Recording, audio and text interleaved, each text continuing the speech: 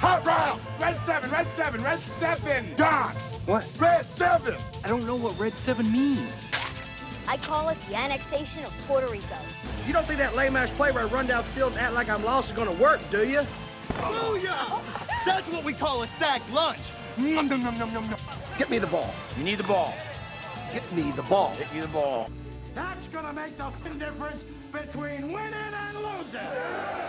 Between living and dying.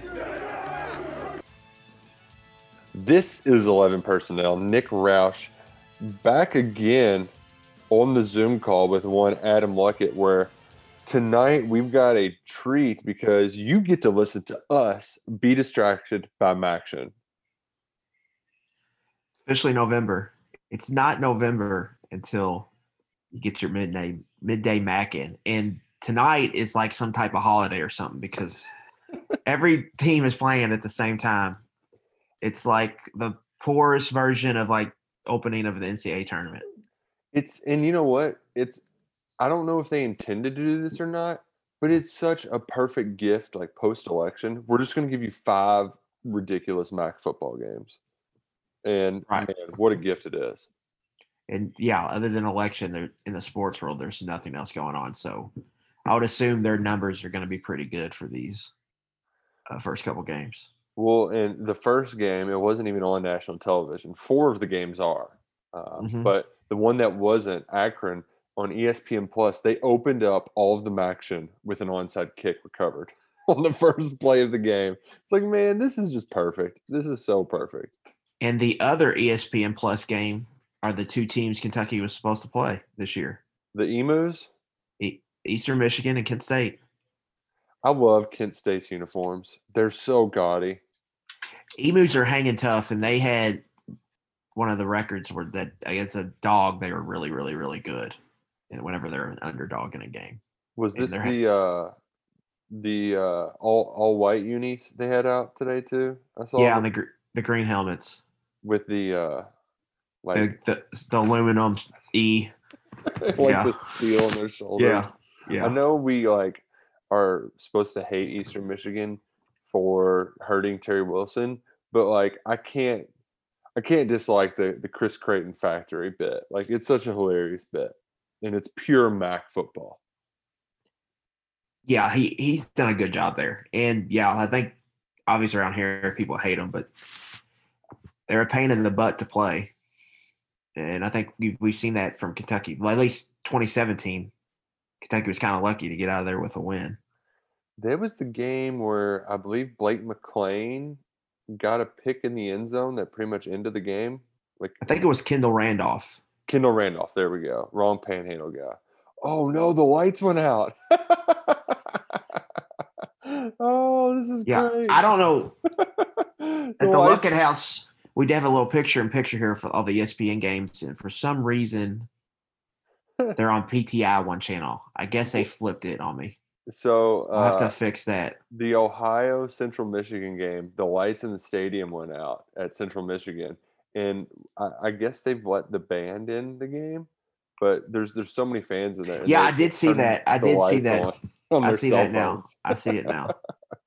And now they're all leaving the field. I guess they're just going to start halftime early. Insert your all your the Mac is poor jokes. Oh man, hey, that's how they got to play though.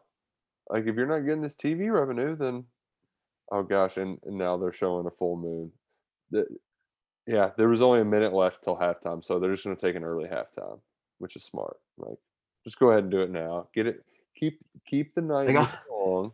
They gonna let them play a 16-minute third quarter? Yeah, 16 minutes and 27 seconds. Oh, but while the MAC football, it's happening tonight. It's exciting. It's an exciting weekend of college football. I'm excited to talk about these games. There's a lot happening in SEC country, especially in the Magnolia State.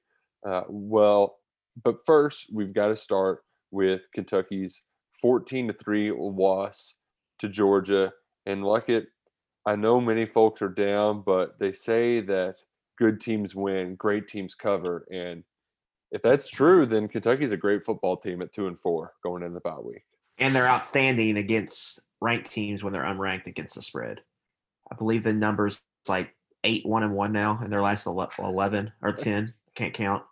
But yeah, that they usually play their best. They almost got backdoored. It was very, very, close. very close. And But they played with they it for a didn't. long time. They hung tough. The defense played well. And man, I know that it's easy to get lost in the woods when it comes to this inept offense. But as bad as the first two games were defensively, and I guess the first game wasn't as bad. They gave Auburn a lot of short fields, but as bad as they were in those first two games, the last four have been crazy good at them. Like it in the last four games, opponents are averaging less than 180 yards passing a game. They haven't passed for a touchdown. Kentucky's picked off 11 passes in that time frame. Mm-hmm. And they're doing all of this without really a pass rush too. Yeah, it's one of those where it's not consistent. They've gotten home a few times, but it's not. Now you look at it now. Mississippi State threw it 70 times, and they weren't really rushing the passer. So that's obviously knocked some of the numbers out of whack. And Georgia only passed it a dozen times. Georgia only passed it 11 times, I believe. No, 9 of 13. Then it was 9 of 13. I'm pretty sure. But you look at the sack rate numbers, they're just not. They're not there. They're just not getting them for whatever reason. But everything else, it's really rolling with this offense. I think defensively against Georgia, I think you saw a defensive front that was playing their sixth game in a row in the SEC without a bye, going up against a talented offensive line off a bye week. That was the most I thought they've gotten pushed around all season. They were just getting washed on some of those inside zone runs, and the cutbacks for Zamir White were just wide open. I'll give Bully McCall as the exception. He was doing the I don't know what Pascal was banged up. Hoskins was getting moved around a little bit. Cordell Looney played a lot, and he was getting moved around, I felt like. The edges did not play well on that first drive either. And then they gave up two big pass plays. One was where James Cook just kind of leaked out. And then there was one more that Stetson Bennett hit. Yeah, it was the deep ball to they got him on play action, but it was a deep ball that went 45 yards. So they gave up two chunk plays that they usually don't do, but they just keep getting stops. Like we talk about the scoring opportunity. They keep balling out there, getting stops. Man, yeah, it was a hell of a play. Because it's a play it's gonna get forgotten about. It's so good, just man. An individual effort from a defensive player. That's one of the best plays we've seen in quite a while from a Kentucky guy, I think. I mean, so I'm trying to even think of Sam. It reminded me of Sam Maxwell, 2009 or 2007 against Tennessee, triple overtime. Tennessee throws it. He bats it up in the air, runs 5-6 yards, and just full out dives, intercepts the ball. And then Lona Seaver gets a field goal blocked later, and then Kentucky ends up losing the next overtime. But that's a play that people forget about, but that reminded me of it, that would have gone down in Kentucky football lore. Right. That would have been a picture they would have it in the facility. Mm-hmm. And now it's totally forgotten about because Kentucky ended up losing that game. Yeah, and I'm trying to think. There's got to be some other ones like that. I know, at least for basketball's sake, who was it that hit the half court shot in was it Madison? No, it was Barclays Center. It was Keldon Johnson hit a half court shot right before half. That was quickly hit one at Texas Tech this past year. No, he hit one to force it to go into overtime. Because my wife she was going to Snapchat me being sad after the loss, and then was. You're talking about Seton Hall against Seton Hall at Madison Square Garden, yeah. Oh, and that's one of those that's when wins. That's a crazy holy crap, you won on a half court shot basically. Old WDRB here in Louisville took the game off of Fox and put on Indiana, and Mr. Bill Lamb had to get on there and apologize the next day on air. Oh man, I miss Bill Lamb's and his point of view. Those were as much as Matt and co like to make fun of it. It really the playing the phone calls into the TV station, like, that's when you know you're just, like, just mad on like, that was pre-mad online. It's just getting mad So and I was going to say calling. hashtag mad online. Oh, man, it's getting mad online before where they're calling and leaving voicemails, like, Yeah. oh, it's like when you see the old movies and they come home and they press their answering machine to play in messages. Remember when that was a thing? Mm-hmm. Oh, that was classic. Wait, hell, where even were we? Phil Uh, Hoskins interception. yes. Well, it was funny hearing him talk about it today, how he described it. He was just like, when I tipped it in the air, he's like, everything just went quiet. I knew I had to go get it. And it's one of those plays too that as a defensive lineman, I mean, I'm sure you think about doing that all the time, but to have the It wherewithal to it never react. bounces to you though. Like that one just kind of Yeah. bounced to him. Yeah. Or like whenever you pick off a screen pass, like you can be in the right position, but sometimes your hands are too far out and it just goes right in between them. Like Mm-hmm. that happened to me at least twice where I just wasn't quick enough to react.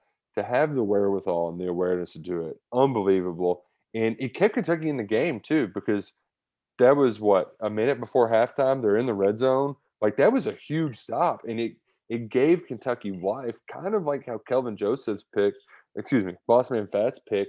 You thought the game was over because Gatewood fumbled, but he got him the ball back right away. So there was at least still a chance thanks to big plays by the defense. And that first half got wonky. A lot of bad things could have happened that ended up not happening. The end of just that entire both They just don't. both They don't halves. trust. They don't trust their quarterback. I think at the end of halves, I think that's where you see that they try to protect their quarterbacks from themselves. Well, and I didn't blame him when you're on your own 13. Like it's one Yeah. thing if you're, like they played the field position battle pretty well, but that was the one time that they were backed up, and it's like, I don't blame them for not taking a risk. Well, I think part of the issue with this team this year has been the inability to play complementary football. And what I mean by that is just, your offense putting your defense in good spots, your defense putting your offense in good spots. Against Missouri, they didn't do that at all. Only 30-something plays. Ole Miss, I think they did that for the most part. They just could not stop Ole Miss. But Auburn, they didn't really do it. They needed one of those interceptions against Ole Miss. Yeah. They needed one of those to happen. Yeah.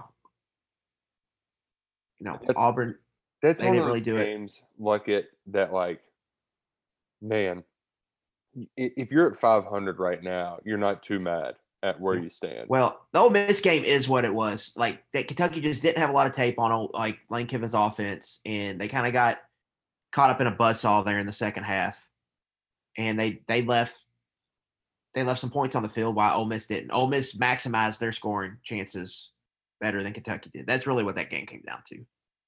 Right, but it's one of those things that, like, I mean, I've said it a couple of times elsewhere. I don't care, but like, just thinking about what a Kentucky football season typically is, Yeah.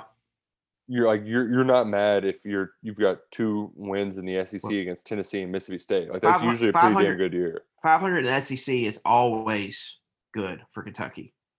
In a regular year, if you run your non-conference, you're 8-4 and you're a bowl win away from a top 25 season. Yeah, it's pretty crazy. But for like this year, everything it's so week by week in this season because one, people have never experienced it before. 2, you're playing tough games every night out. And it's just, and 3, I think the expectations before the season. Yeah. I think a lot of people, got built up, then got disappointed when they thought there weren't going to be a season, and there was a season, got built back up again. And we bought into the Terry Wilson hype. Like, we did. That's what I want to get to here. Before the year, we hyped this up because on paper, this roster was as good 1 through 85 as any they ever had. The depth chart, the 2 deep, was really good. But at the same time, we knew the program really had to start leveling up the passing game and getting that going. Because we knew like that really is the next step. Like if they want to take the next step, they have to have that. Like they built the defense, they built the trenches on both sides. Now they have to find the quarterback and receivers. And I think this is just magnifying that. I think it would be a little more buried in if we just played the regular 2020 schedule. Mm-hmm. But now I think it's kind of forcing the issue a little bit, and I think it's probably going to force maybe some changes quicker than maybe they would have gotten there, because I think it's obvious right now there's a lot of things that went wrong in that they probably, I think you need some fresh blood in there at this point. I'm not sure what it is, but obviously something has to change. Well, Mark Stoops didn't say he gave very few specifics other than he did say that Terry Wilson did practice today. The election, having the election on Tuesday and no college athletic activities were happening, they had to kind of push the bye week back. They weren't sending kids home anyway either because of COVID. So they're practicing Wednesday, Thursday, Friday this week. Terry is back. He's practicing. But Stoops, it was pulling teeth trying to get anything out of him from the quarterbacks. I can share kind of where they're trying to go with at least the passing game conceptually, but like he really wasn't wanting to say specifics other than how they're trying to solve these problems like it is as simple as he said, we're going to find 5, 6, 7 concepts the quarterbacks like, they're comfortable with, and just run a bunch of different formations and stuff to try to get our receivers open. Yeah, now that told me that it's Gatewood. If you're looking for 5 concepts that he's good at, like they know what Terry's good at. Right. That's when he said that, then that rang bells off in my head that it's Gatewood show me before, which I think it should be. Well, especially because like you've got 4 games left, what does it really matter what Terry does in these final 4 games? Like you owe it to yourself in the program right now to find out what you have in Gatewood. Yes. Because let's be honest, like the receivers are catching a lot of attention this week, but the quarterback play, both running the football and passing the football, has not been good. And it has to get better. So if it's pretty close, like I think it is, you owe it to Gatewood until he just flat out stinks out loud in a game. Yeah, well, and to throw him out there, because you need to know what you have with him. If you play these 5 games with him back there, that's enough of a sample size to be like, all right, we can either build something around this cat, or if he doesn't have it, you gotta go out and take another stab with another quarterback, potentially another transfer somewhere, because this issue just has to be fixed. It's been too long, and I think a lot of the reason Stoops is a little irritable about these QB questions is because he answers these questions every year. He gets asked the same questions. It's just about different dudes back there, but They haven't been able to find the quarterback. And that's more to my point, I think. Like Kentucky back in 2018 had it all. They just didn't have, the playmaker at quarterback. If that team has the playmaker at quarterback, they probably win the East. I mean, be honest. They probably go like 11-1. That's all that they were missing. They had the defense. They had the run game. If they just had, a guy that could really create and be a difference maker at quarterback. You were listing off some of the players, and it's one of those things that like we'll be doing for years and years to come. But all-time great running back, all-time great defender, Mike Edwards, one of your best defensive backs ever. Lynn Bowden, one of your best athletes ever. I mean, they're loaded, and you really only got 2 good Terry Wilson games. You got the Florida game, and then didn't have much else. So, and they still were right there in the thick of it the entire time. And to your point, like we know what we got in Terry. You need to know what you're going to get on Gatewood. And Stoops said as much. You've got to grade Gatewood on a curve against that Georgia game. We can't assess how we played. Now, Stoops did say that some of these, like Georgia covered up a lot of those deep shots, but sometimes you just got to give him an opportunity to make plays. Maybe it's Gatewood's hits his first game. He's gonna be a little hesitant, like he doesn't want to go out there and completely piss down his leg. And he's playing against the fastest defense in the country. Dude, they were so fast at closing on the edges. I mean, you couldn't bounce anything. Because they just got it up. And poor Georgia, Kentucky beat the crap out of them. So now they got all these guys banged up. which sets up perfectly for Florida. Like Dan Mullen needs to fly up to Lexington, take Mark Stoops to Tony's or Jeff Ruby's, his pick, and buy him a dinner and a night out on the town, because it's set up perfect for Florida this week. Like if he don't win this one, well, and on that's top of tough. On top of that, they had their whole little fight and everything where he comes out there and has to fire up the crowd afterwards. Yeah, come on. Yeah. Don't get me started on it, dweeb. All right, dude. Yeah, like go. I'm getting you started on that, dweeb. Does he do that if Mark Stoops is the other coach? Does he do that if Will Muschamp's the other coach? Does he do that if Jeremy Pruitt's the other coach? Does he do that if Nick Saban's the other coach? Does he do that if Derek Mason is the other coach? Does he do that if Jimbo Fisher is the other coach? Does he do that? Lane Kiffin is the other coach, on and on and on. The only guy he would do that to is poor little nerd over there, Eli. They were having a battle on the nerd. That's why it got me so mad, because we've seen Mullen act out 2 times. It's been against Derek Mason and Vanderbilt, a team they were romping that day, and then it's been this game against Missouri. Like, okay. cut the crap, Mullen. Like, you're not, like, if you try to come out and do that against one of these other guys, like, it's gonna. Well, and then afterwards he wears the Darth Vader Vader costume to the press conference. He's getting to Spurrier and Fulmer levels, Mr. Roush. For Adam Luckett. Like, he's getting up there. So here's my question, because your in-laws are in Jacksonville. Are they letting fans into the stands for the cocktail party? I think it's limited. It's like, I think it's kind of what Texas and Oklahoma did. It's like 15% or whatever, and then they were able to split the tickets. Gotcha. I think that's what it is. I haven't really looked up on it, to be honest. So I'm guessing that they've got, your father-in-law's probably got a little bit better pulse on what the game is. No tailgating. Oh, I know that. I was shocked that Georgia was favored.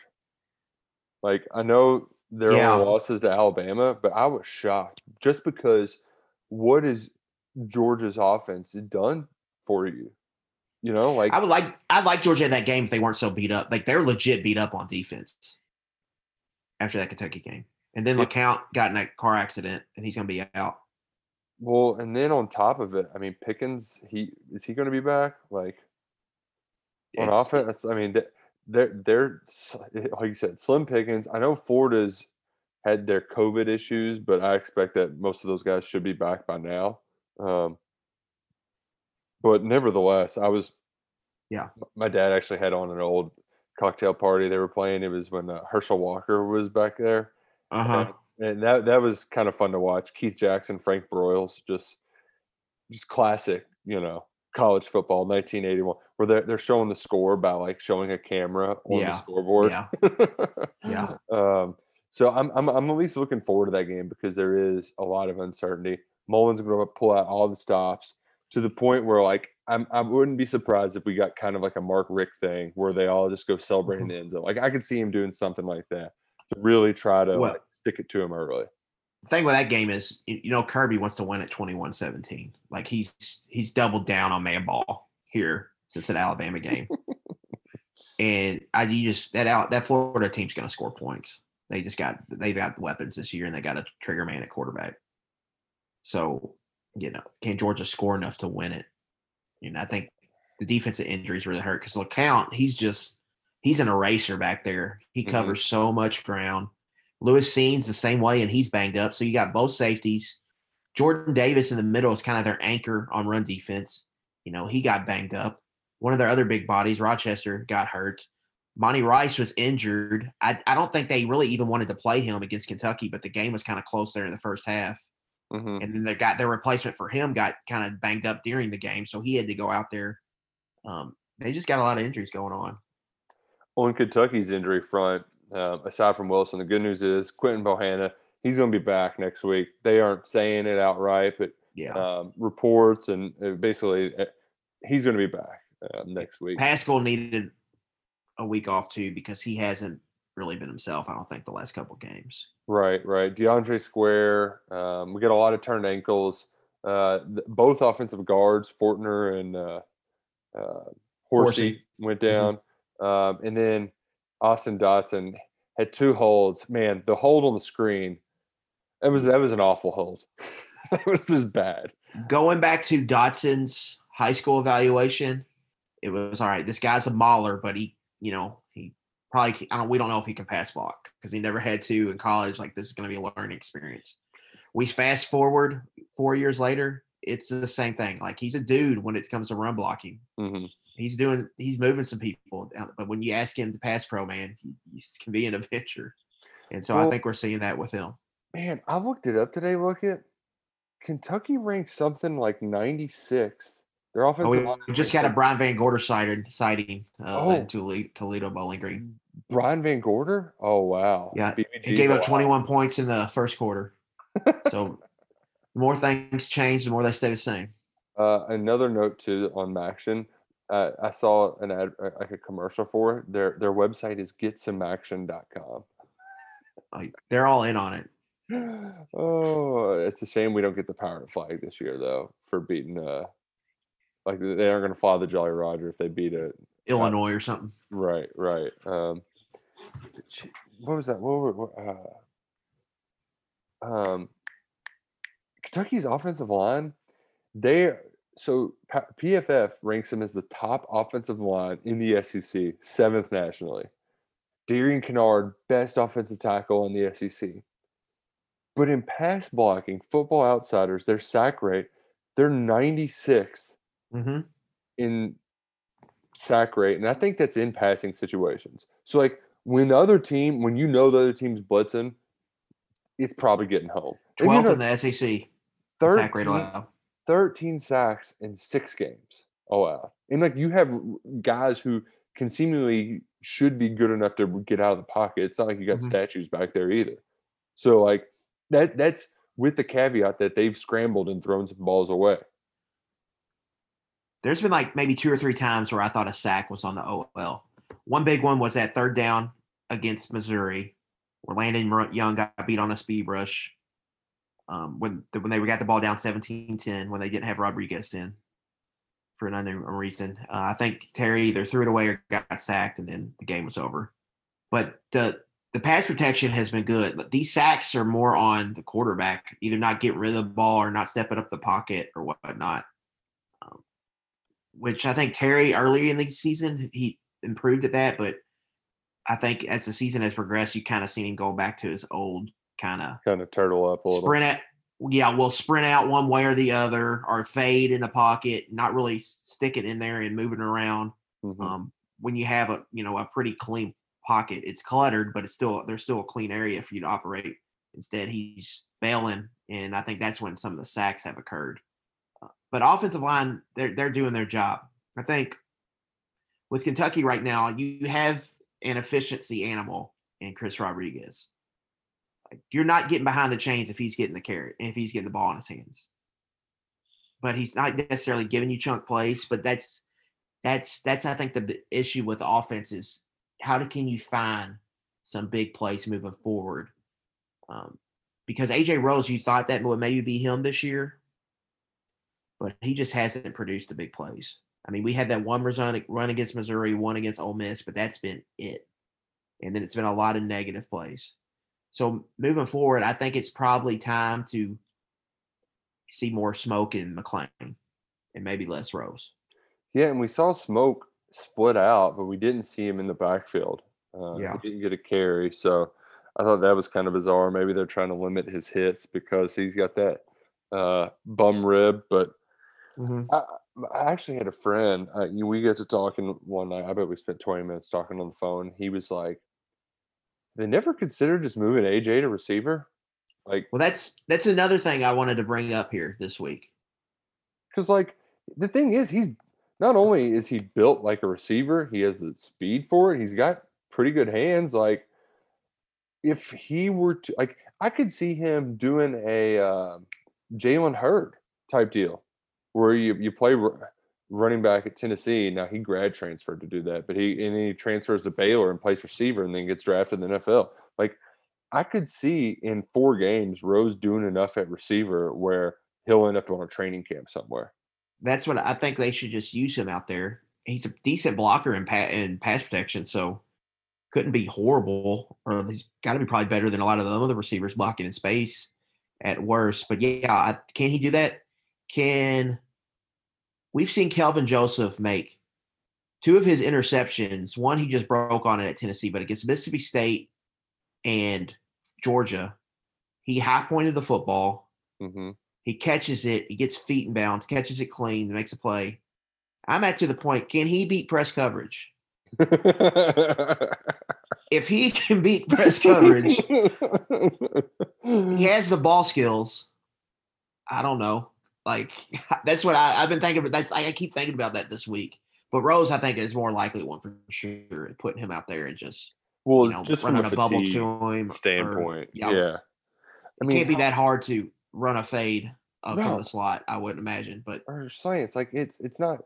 Yes, if you're in press, getting a release can be difficult and it takes technique. But at this point, I mean, why the hell not? Why the hell not give it a try? Throw it up against the wall, see what sticks. You've got time this week during the bye week to give it a shot. So go for it. Why the hell not? And looking at this offense and offensive line, we enter the season thinking, all right, they got this really good offensive line. They should be really, really efficient.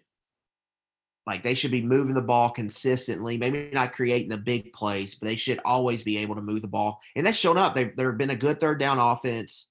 And when they're able to stay ahead of the chains, they've been good. Where they get themselves in trouble is when they come out and try to pass the ball on teams, fall behind, and then just get in a bad little funk. So I think, you really got to double down. If you ride Rodriguez, and then I think, Smoke and McClain, I think they could just be more efficient than what we've seen from Rose this year.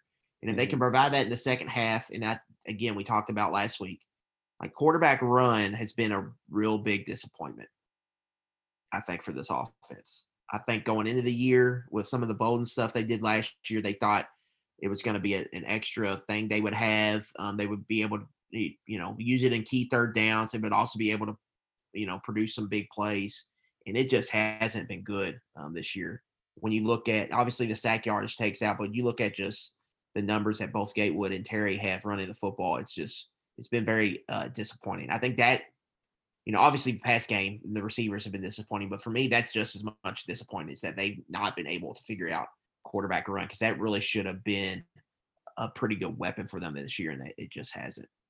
Well, and when they mess up on their reads too, it's almost always a tackle for loss.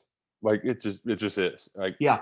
Well, with quarterback run, you're gonna have more negative plays than others because it's more slow developing, but you also have an extra hat to block, so you should be getting more big plays.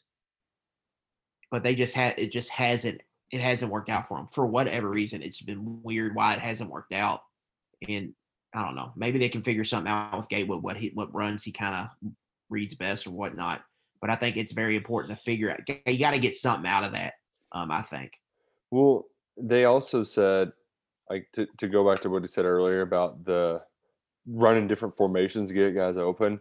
The fact that we haven't seen some bunch stuff, I think you did see a little bit of it in Georgia. They used some bunch.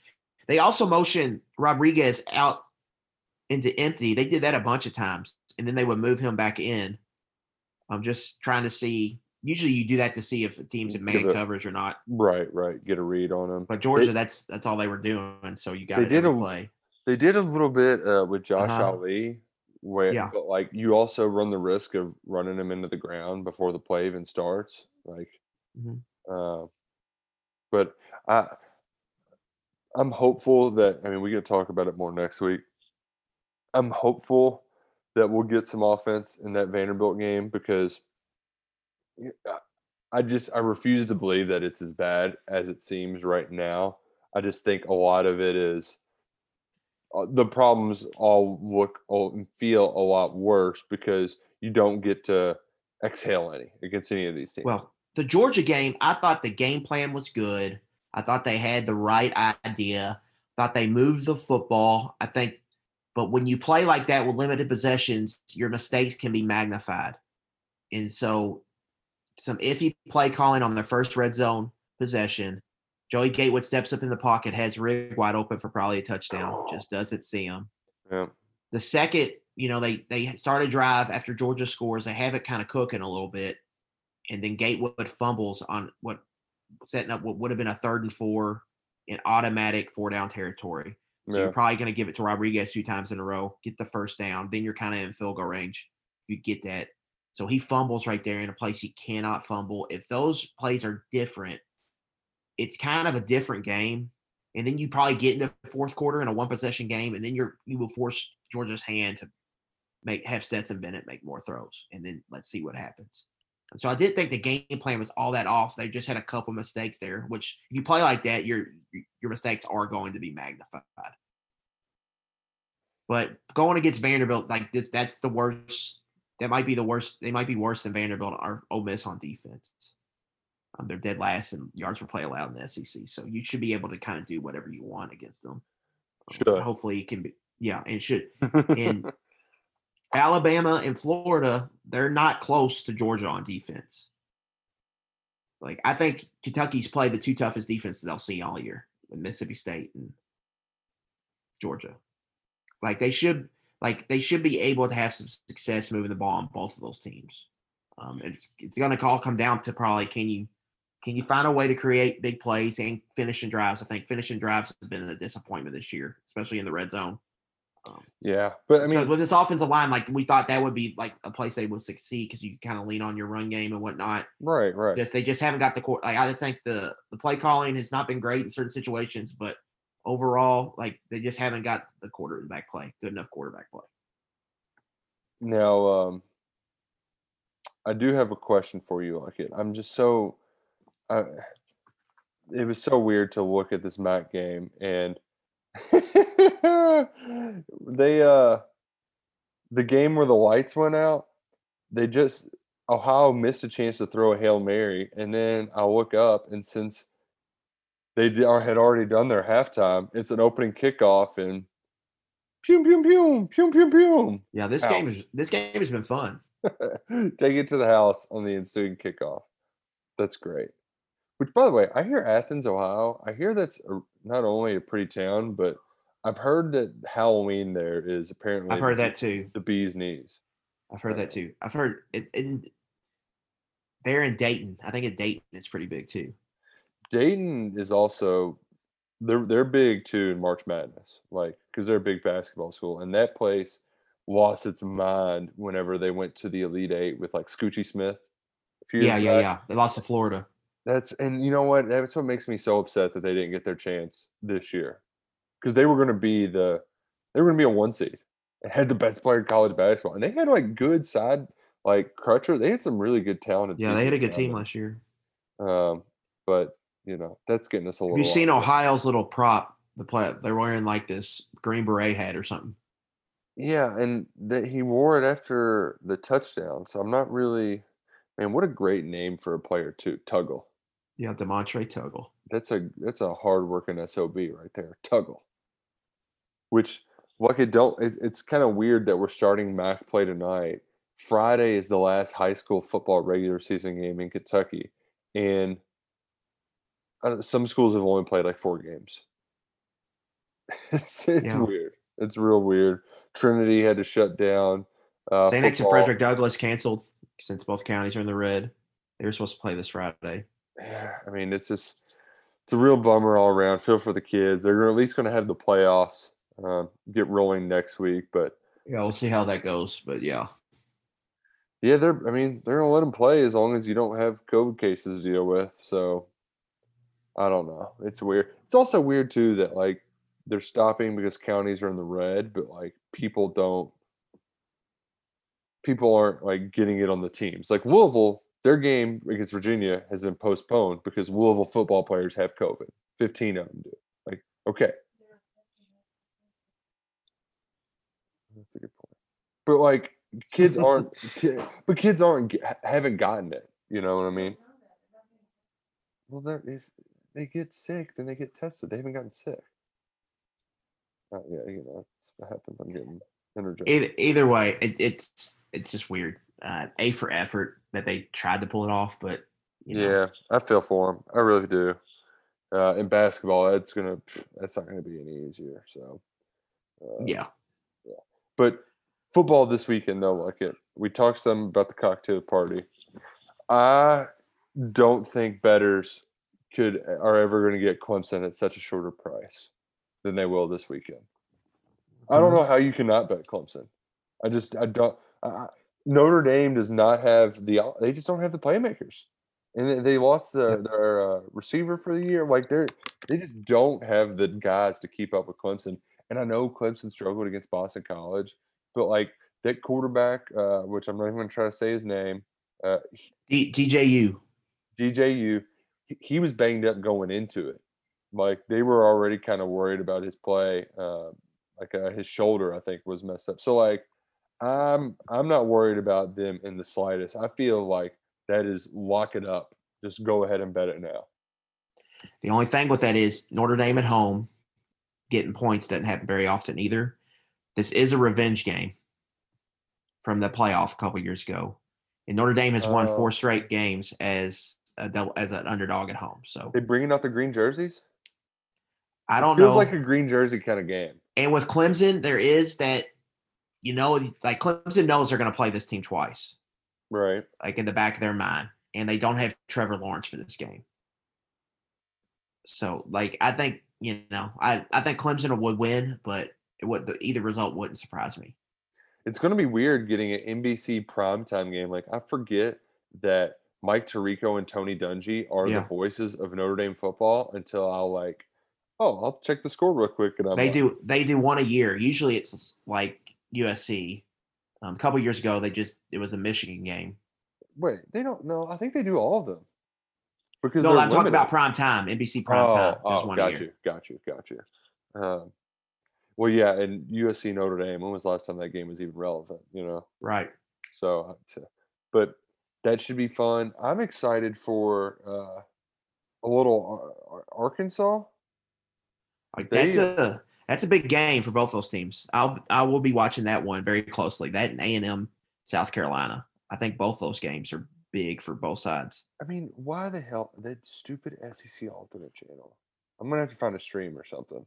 Is that what it's on? Are they both on SEC? I think A&M's on like ESPN or ESPN2, and then Tennessee got the SEC Saturday Night Crew.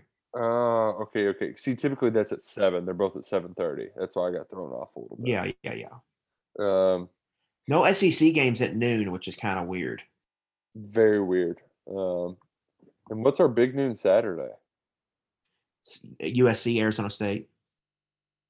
Oh, it's not even a Big Ten game? Too good. They're playing at 9 a.m. out there. That's the 9 a.m. The brunch. I saw somebody said Pac-12 before brunch or something.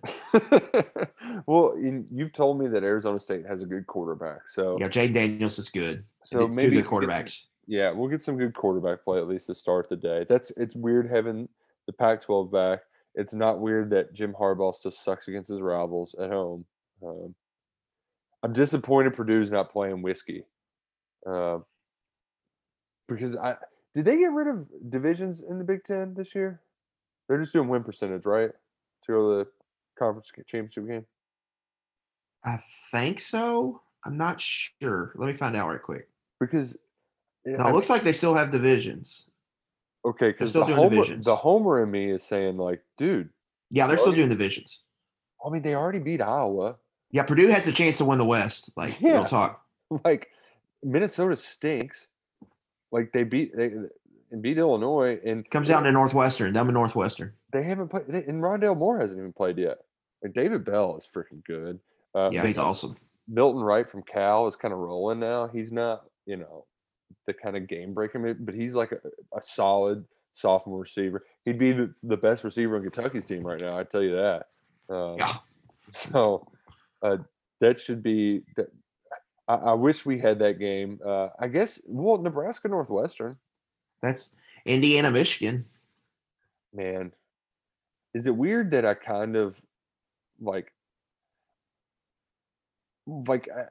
I know I'm supposed to hate Indiana, but I kind of like I feel like we're kindred spirits in football. So I enjoy their success. And I like seeing them in the Rose Bowl would be so weird. Especially if do they still do the roses on the helmets and stuff like they used to in like the 90s? No. See, we need to go back to that. I want to see, and if Indiana does, they have to, right? Like you go to the Rose Bowl like once every 100 years. So Put a freaking rose on your helmet. It'd be very Indiana football to go to the Rose Bowl when none of the fans can go. That would be absolutely brutal. The number 25 team in the country, Nick Roush, goes on the road this week. They're playing an unranked team, and they're a 15-point dog. Oh, I take the 15-point. Yeah, whoever it is. Liberty at Virginia Tech. Liberty is ranked 25th in the country. Well, that spot, though, the Bear pointed it out last week. It was the Kansas State, West Virginia spot. Yeah. And West Virginia just beat the crap out of them. Where, ranked teams on the road against unranked teams who are. That was a win. That was a win for analytics there because all the numbers said Kansas State stinks. Mm-hmm. They're gonna come down to earth. So play West Virginia. They should be favored, and ended up being right. It was a blowout. I don't have any PT's picks of the week like it, so you can feel free to share yours with me ahead of time. I still have some number crunching to do, but North Carolina bounce back. They're a team I've played a lot this week or this year. Coming off that loss, bouncing back at Duke, 10.5. I think they could blow out City. After that, the board's kind of tough. Minnesota, dude, what's going on? Why can't they stop anybody? That I don't know because they actually have scored points, but I'm just going to say fade Mike Sanford. Right. And then Vanderbilt at Mississippi State. Mississippi State just got shut out by Alabama. The week before that, they only scored 7 points, and it was a late fourth quarter touchdown against A&M. They scored 2 touchdowns in the month of October. They didn't score against Kentucky. Yeah. And they're laying 18.5. 2 touchdowns in the month of October. That's a steep number. Colin Hill he finally made it official, which that's what's weird is that the state of Mississippi officially changed the flag the day after he officially opted out. Mm-hmm. That's so bizarre. Actually, it was the day he opted out. So really just weird times in Starkville. Also kind of weird times in Ole Miss. I forget the player's name, but they had to airlift him to a hospital in Memphis. Yeah. Luckily, it sounds like he's going to be all right, though. Yeah. Everything is coming out. Which is great to hear, but that was scary for a little bit. I kind of like Tennessee this week. Against the Arkansas? Yeah, off a bye. I think Arkansas is still a little overvalued, which I got brutal backdoor beat last week. Last second touchdown. I told you. Brutal. Brutal. Yep. But, yeah, it's going to be nice having some Pac-12 after dark Saturday. And it's the bye week is usually one of my favorite weeks of the year. Don't have to worry about a Kentucky game all day. You just have the full slate and we've got Breeders' digest. We've got Breeders' Cup races all day like it. Dude, it is the most fun race of the day too. Monomoy Girl versus Swiss Skydiver.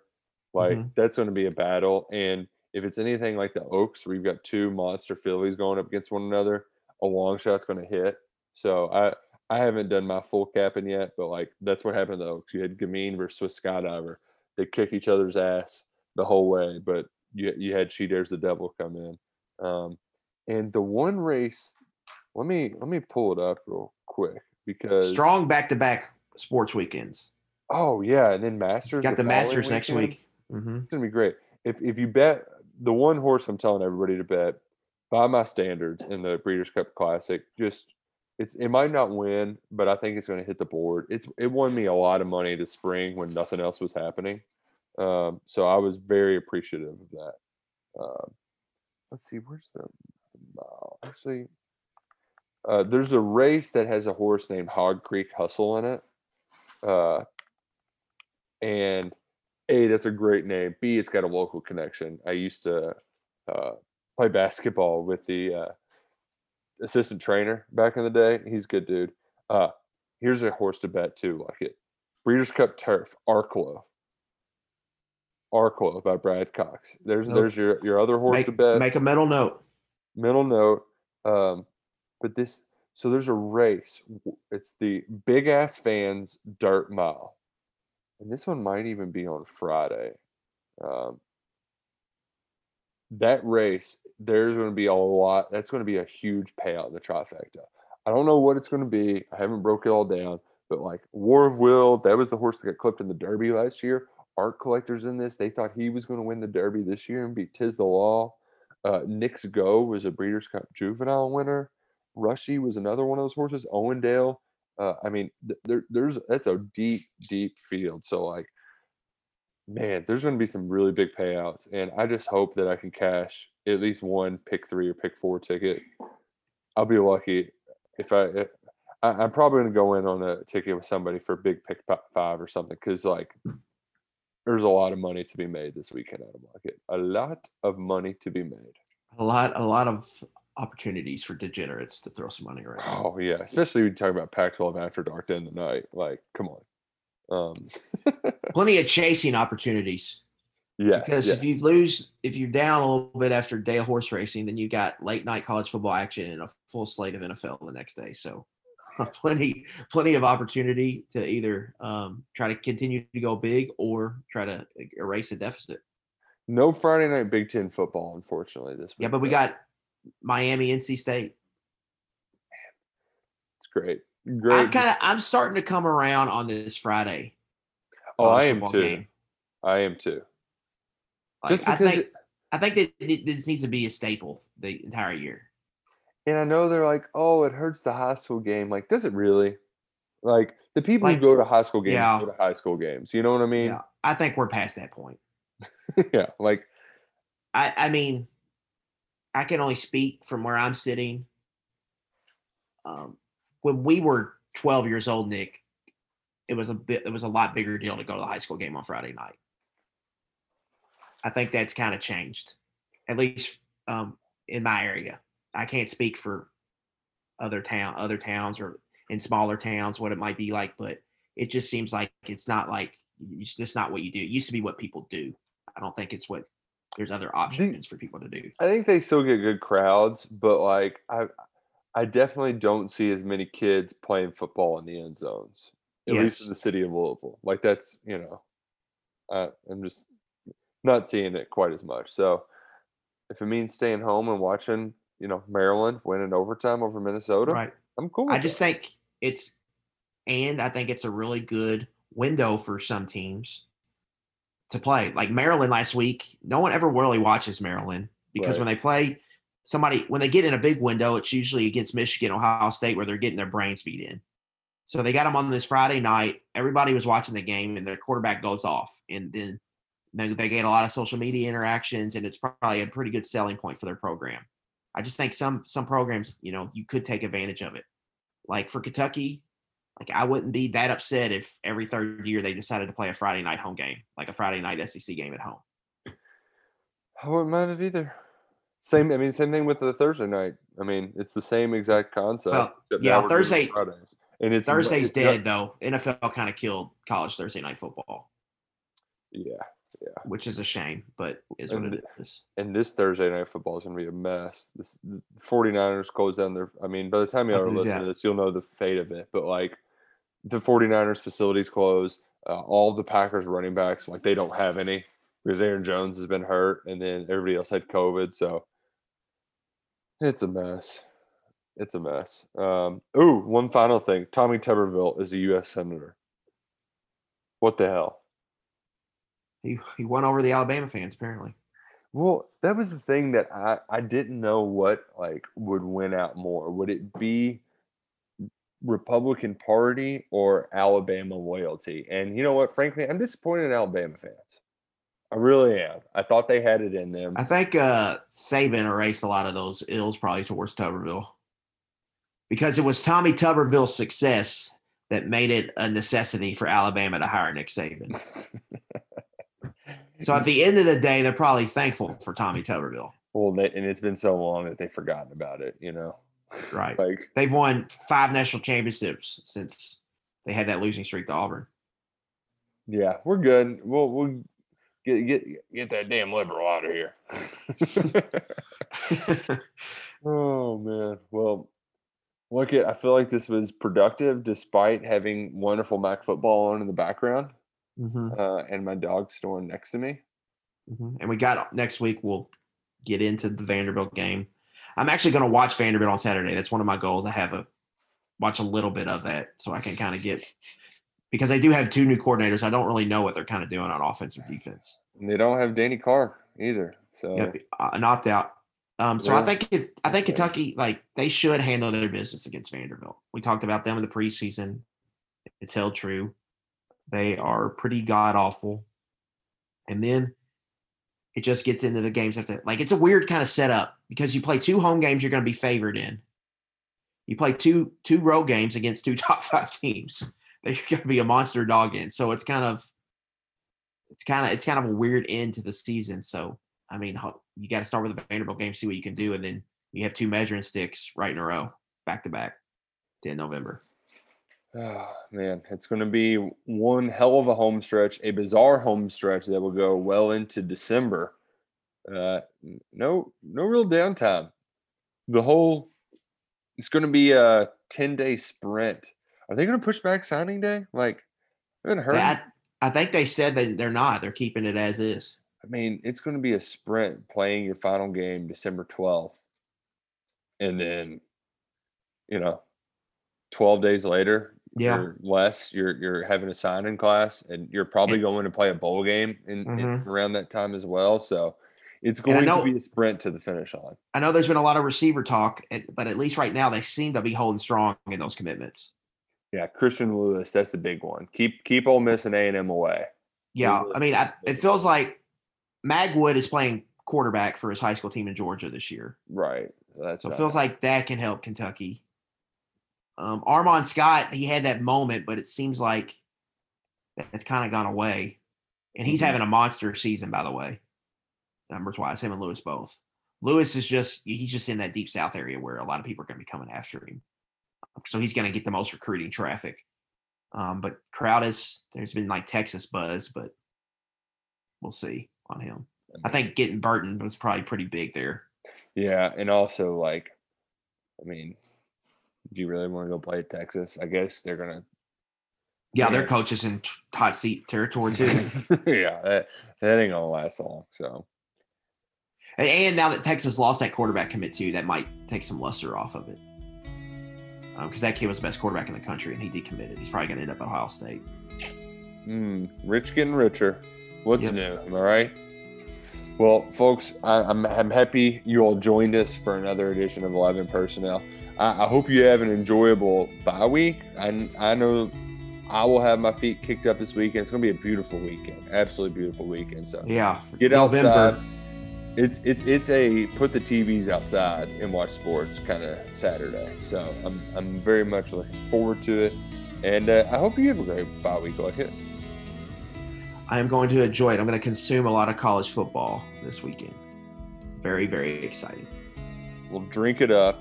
And remember, as always, go Cats and go Kroger.